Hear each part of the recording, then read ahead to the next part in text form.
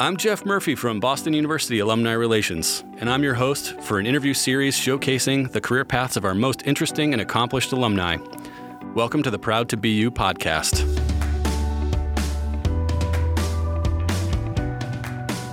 My guest today is Eric Stange, award-winning documentary filmmaker and founder of Spy Pond Productions.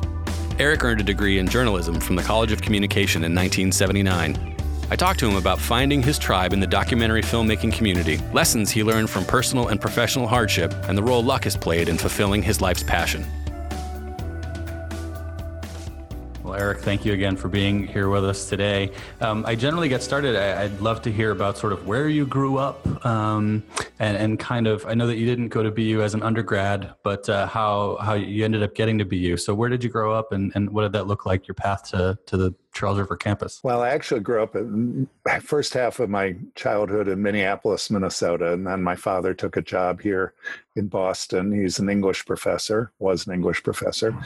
And so we moved to Boston when I was 14. I went to high school in Boston and then went to UMass Amherst, University of Massachusetts Amherst, and majored in English and got out and realized, of course, that an English degree doesn't go very far. I was also certified to teach high school history and English, and I really always expected I'd be a history teacher, but that path did not work out. And after 2 or 3 years of working at fairly unsatisfying jobs, I started spending my lunch hours reading graduate school catalogs. And that's what eventually led me to the BU School of Journalism. I never had actually seen myself being a journalist, but I knew I could write.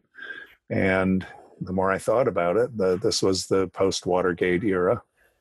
The more I thought that could be really interesting. So did you know people that went to BU, or was it just something in one of those catalogs that you were casually reading through that drew you to BU? Well, I'd had friends who'd been at BU, and actually my sister got a PhD at BU in American Studies. So, I'm certainly aware of it, but it had a good school of journalism, and I did not have a great track record. I'd never worked on a high school paper or a college paper. I didn't have much to show.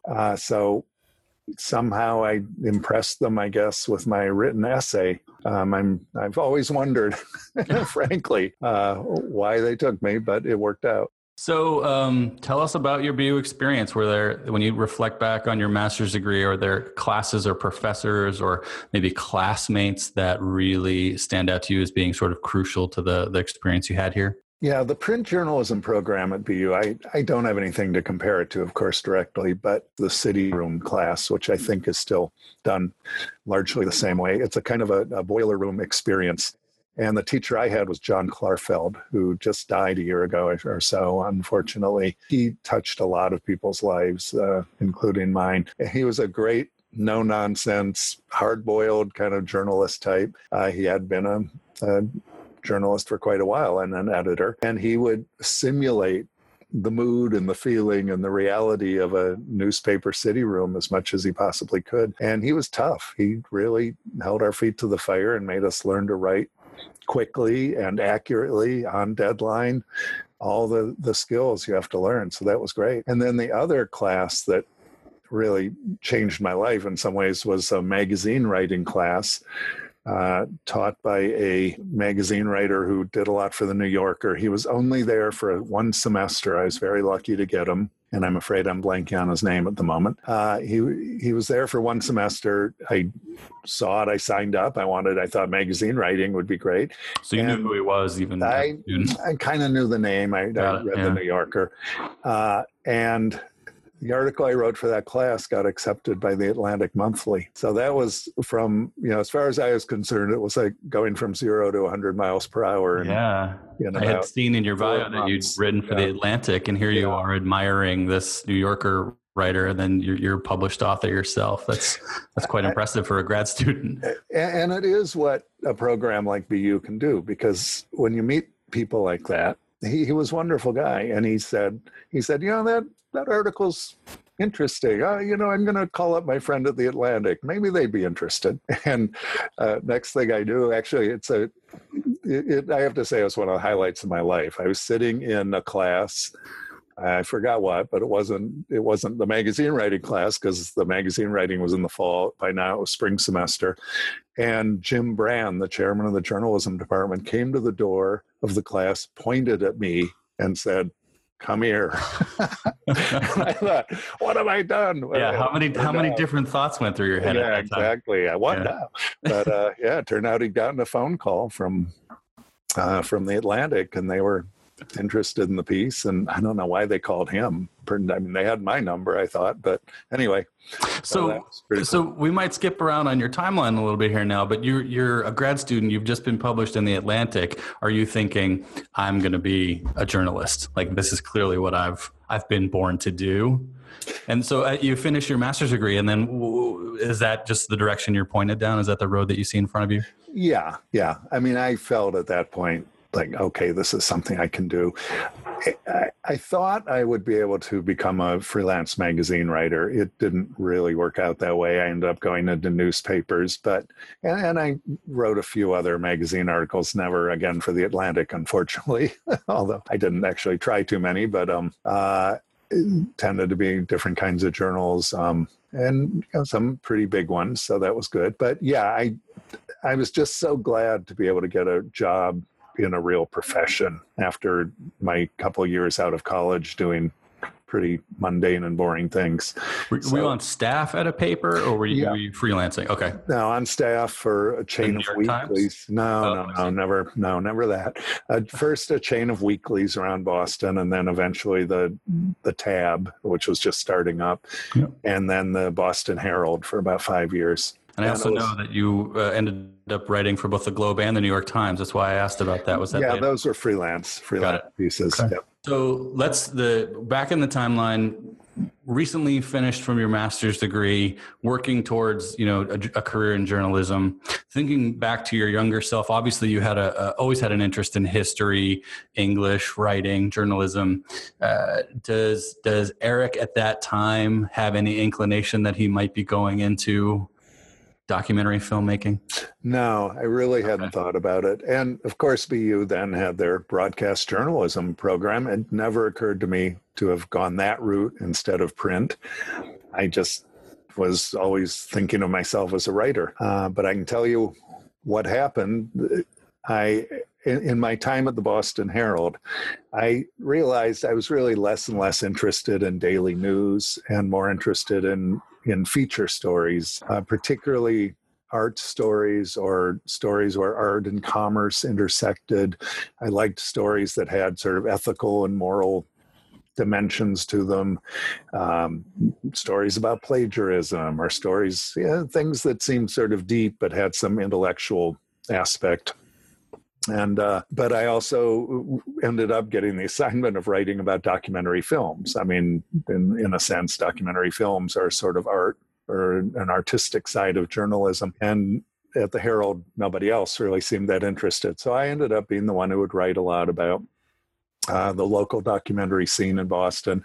I started to get to know these filmmakers, and they were so collaborative and so collegial and so willing to share credit. I would talk to the director, and the director would say, well, yeah, I'm happy to talk to you, but you really got to talk to the editor. And then the editor would say, oh, you have to talk to the cameraman. And they were just that way. And I thought, these people are so much nicer than journalists, and they're having so much more fun. I after a while, daily journalism wasn't that much fun for me. And I started to think, maybe I could do that. Maybe I could make documentary films. I had some friends who did it. I didn't work with them. I didn't really know what was involved. But I was very lucky that the Herald let me work part-time for about 5 years while I made the transition. It took a long time to learn enough to actually be able to make a living doing documentaries, but eventually I did. Well, it's interesting that you sort of just started talking about yourself as a storyteller, and that helped me at least to make the connection between journal and filmmaking. It also sounds a little bit like, and correct me if I'm wrong, that even though you were really successful in just your pure writing, is it fair to say that once you started getting to know folks in the filmmaking scene that you really sort of found your tribe? Is that what happened?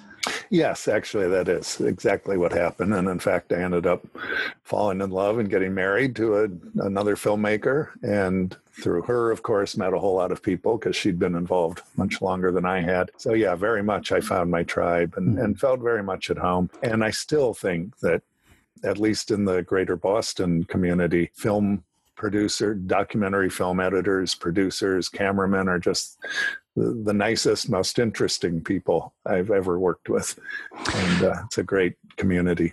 So, you sort of, and correct me if I'm wrong, it sounds like it just in sort of pursuing your own interests and passions is what led you to finding your tribe. Were there other things, specific decisions that you had to make along the way that sort of set you off on the path that would help you find your tribe?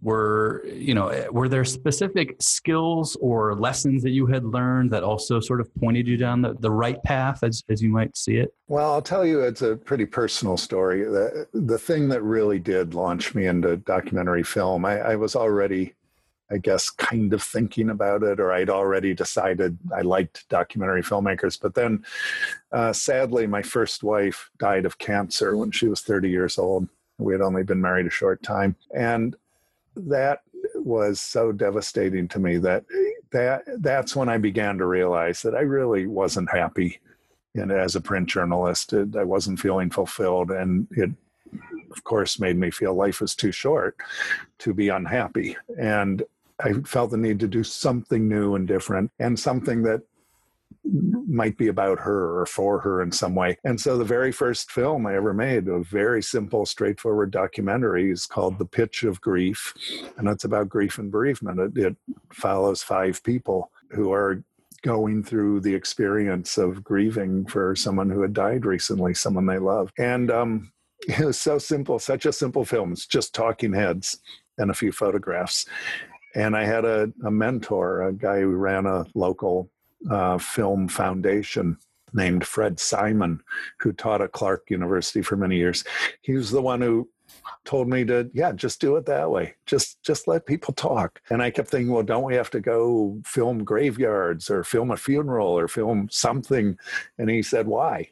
It's people's stories that matter. That's what is going to make this be a moving film. And he was absolutely right. And in fact, it still is in distribution. It still sells. I still get checks, not big, but occasional checks. I mean, every time we get one, we go out to dinner. And it's just amazing to me that the simplest film I ever made in many ways has had the greatest reach. Well, first of all, I'm so sorry to hear about your first wife, and thank you for sharing that with us. And I did want to ask if there is a place or places that our listeners would be able to see that documentary. So where would people go look it's for it? In distribution with a company called Daedalus Films. But if somebody's interested, they could certainly contact me through spypondproductions.com is my website. There's a contact link, and I'd be happy to send it. One of the things we talk a lot about is just in terms of people's career progressions, that oftentimes those unexpected twists and turns or even mistakes along the way can often be really valuable learning experiences. I'm glad to hear that it sounds like you always sort of had an idea of what you cared about and what you wanted to work on, and that naturally led you to where you are now. But were there missteps or hard lessons you had to learn that you reflect on now as being particularly helpful? I was thinking about that question, and I'm not sure this is the best answer, but it speaks to the way that luck plays a role, I think, always in people's lives, good luck and bad luck. You also have to know when to seize the moment. And when I met the woman who's my wife now, after my first wife died, my second wife came from a filmmaking background. And when I met her, she was just about to leave for a 6-month job at the BBC in London. And we'd just started going out. And I had to decide, how important is this person to me? Am I going to go live in London with her with nothing to do while she goes to work every day? Or because I think we both knew that if I didn't do that, chances are the relationship wouldn't last. And so I said, the hell with it. I'll just go to London. And I'd started a second film by then, but it was kind of stuck, and because I didn't know what I was doing. The first one had been so easy. The second one was really hard. So I decided I'll put that on the shelf. I'll go to London with this woman who I thought I was in love with or was in love with. And but it was kind of hard in London. She worked all day. I had nothing to do. I couldn't work legally, but I did meet a guy who would turn out to be incredibly important in my life, a BBC producer who, I don't know, we just hit it off. And that's the luck thing, you know. I told him a few ideas I had, including one that I thought would be a feature film, a fiction film. And he said, but it was based on a true story that I knew. But all the protagonists were dead, and I didn't think, it never occurred to me that it could be a documentary. And he said, of course that could be a documentary, but I didn't know enough about how. And he then told me, helped me, you know, but together we figured it out. That we realized, yeah, that could be a documentary. I would have never have done that if I hadn't had the luck of meeting somebody more experienced, quite a bit more experienced, also very bright, and being open to working with him and learning from him. And together we made the film, and it was on the American Experience series on PBS. I mean, that was a big jump for me. And that was enormously important. I guess the misstep part of it was not having the imagination myself to realize that was a great story for a documentary. It is a great story, though, about how the people in your life, and we talk about this in, career perspectives, as part of your network, that those folks help you shape ideas and shape your path in ways that you might not have thought of on your own. And that it's a hugely important reason to have a strong network of professionals that you are inspired by and things like that. And I'm curious, you had the fortune of having this person in your life being a part of your network. And as you mentioned that you were sort of sharing ideas with this person, this producer, and I'm wondering, did you see yourself as were you pitching him, or was it purely just talking about ideas that you had as part of, again, your personal passions and things like that? Or did you know at the time that he was somebody who could maybe help you make things happen? Well, I knew he could help me, but I think it was more, I didn't know much about the business at that point. So I think it was as much just trying to get a sense of, like, do these ideas make any sense as documentaries, or how do you even get something off the ground? I mean, I at that point was halfway through a film that I just couldn't figure out how to finish because I didn't know enough. And so I was feeling pretty sort of disillusioned about the whole business. And he made me realize that, no, you've just got to take it in steps, and here are the steps, and this is how you work through it. So I'm guessing also that, as a documentary filmmaker, that you're relying on, that your network, your network of connections is super important to you. Are there points during your career, or, you founded your own company, I think just 20 years ago. Do you see you might not even think of it as a network, but has it that connection, network of connections, been super helpful to you as you started your business and where you are now? Oh yeah, I think it's very important. I mean, in the documentary film world is very small, and there are a few centers: Boston, New York, San Francisco, Washington a little. The joke is, in LA, it's not documentary film, it's reality TV, but there are documentaries coming out of LA as well. But really, Boston and New York are, I think, the two biggest places. And so it's enormously important to know who to contact about various things. I mean, I work mostly with PBS, and that's a pretty small world in itself. And I've been doing it long enough now that I know a lot of people, and that helps. But it still doesn't guarantee anything. And it's a very, very difficult world to navigate, because there's not much money for these projects, and it takes a long time to raise the money. So, network's incredibly important. Yeah. So I'd love to have you reflect back on, starting your own company, starting Spy Pond Productions, and knowing what it took to build your business, grow your business to where you are today as an award-winning filmmaker. Are there specific characteristics, skills, personal traits about yourself that you think have been the most important? And the reason I ask is if you can sort of share with people who might aspire to do the kind of work you do one day, if there are just advice you have to share with folks about, here's what you need to do in order to be successful in this industry. Yes, there are a few things. Patience. It's very important. It takes a long time usually to make these films. And most documentaries take far longer than anyone expects they will when they start out. And oddly, if you look at a lot of films, documentaries that have been very successful, often in part their success is due to the fact that they took so long.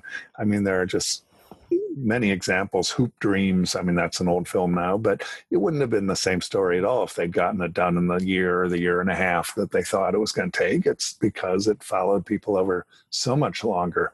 That gave its impact. There's another one, I'm forgetting the name, but about the Friedmans. Anyway, one where it started out being... Friedmans? Is that yes, what it was? I think that was it. Started out being about a guy who dressed up as a clown, turned out that it was a film about all sorts of weird sexual predator things. And I don't remember the ins and outs, but that was because it took so long to do. That part wouldn't have emerged. And that's often true. So you got to stick with it. You've got to be open to collaboration, I think.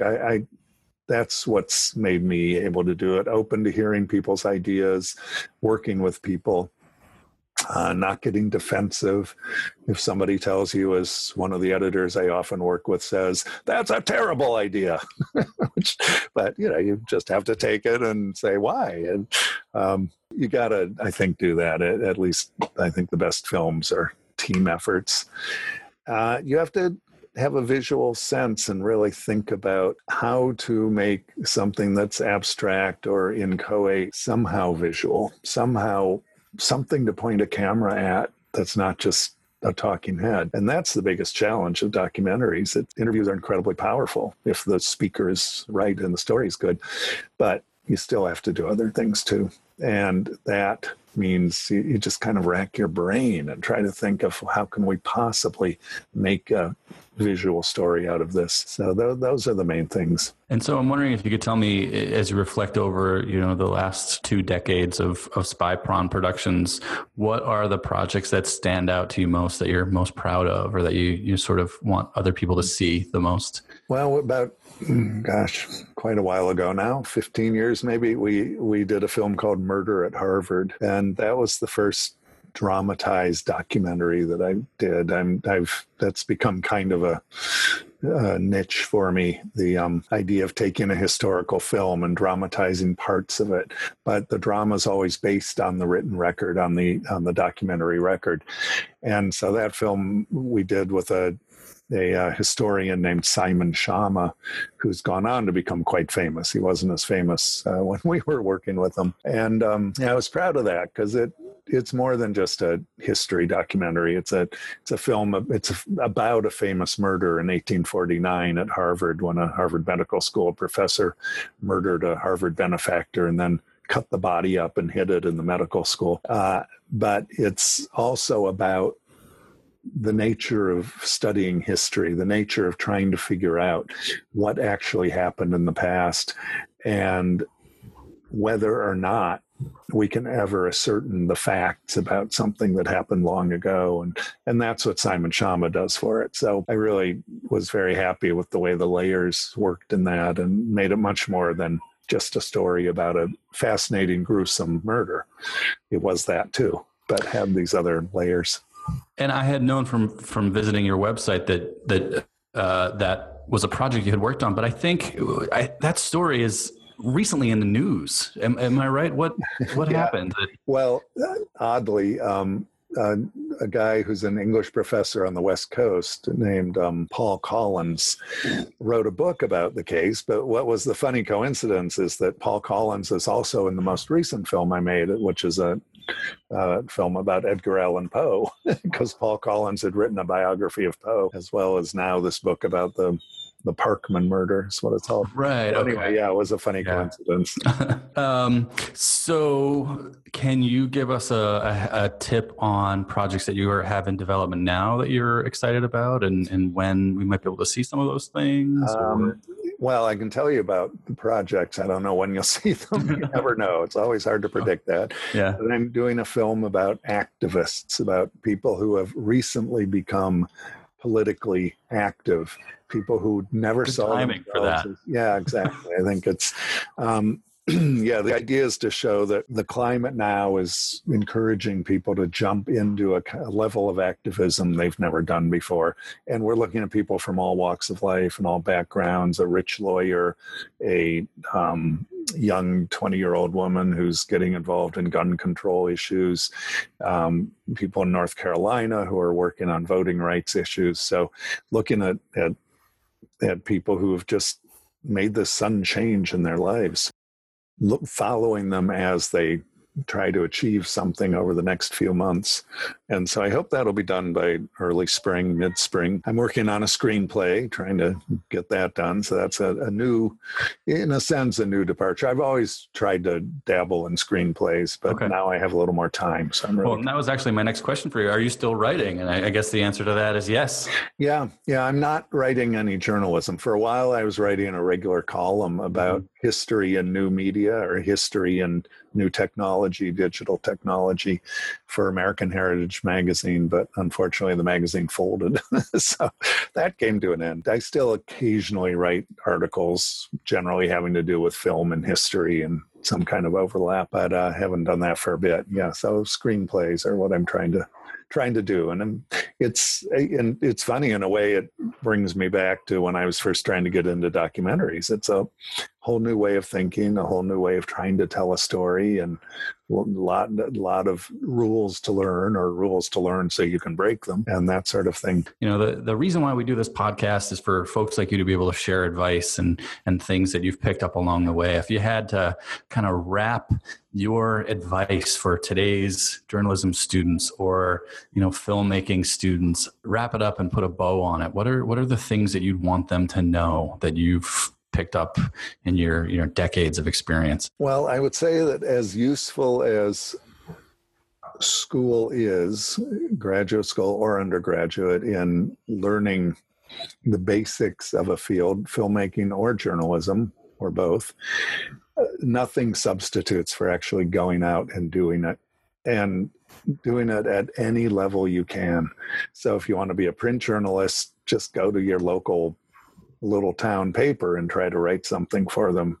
You're not going to get to the Boston Globe or the New York Times first time out, generally. So start realistically. And if you want to be a filmmaker, it is so much easier now. A good camera used to cost $40,000. Now it's a few hundred, or you can use your iPhone. I mean, it's amazing. Yeah. And the editing software is practically free. So nothing's holding you back from making a film. And there's a demand for films more than ever. So if you make it, there are so many different ways to get it out there. So I just encourage people to go and do it, and don't think that you need to get an entry-level job necessarily and work your way up from that. I mean, you often have to earn a living, but if you can do this other stuff on the side, actually do it, and don't wait for someone to come along and give you the chance to do it. You have to make your own chances. Well, Eric, this was a pleasure for me. Thanks for taking the time. You had mentioned earlier, if people are interested in learning more about your work, or hopefully even connecting with you, what's a good way for them to do that? The best way is to go to my website, spypondproductions.com, and use the contact link there. And I'd be happy to talk to people and send them links or whatever. Awesome. Thanks again, Eric. Okay, thanks, Jeff. Thanks again to Eric Stange for joining me on the podcast. What he shared on the importance of patience and a willingness to collaborate are lessons that I think we can all learn a great deal from. To connect with Eric or learn more about his company, visit spypondproductions.com. Thanks again for listening to the Proud to Be You podcast. If you like what we're doing, please be sure to subscribe, rate, and review Proud to Be You wherever you download your episodes. I'm Jeff Murphy, and no matter where your path takes you, be proud to be you. The Proud to BU podcast is produced by Boston University Alumni Relations. Our theme is from Jump and APM Music. To learn more about Proud to BU, visit bu.edu/alumni/podcast.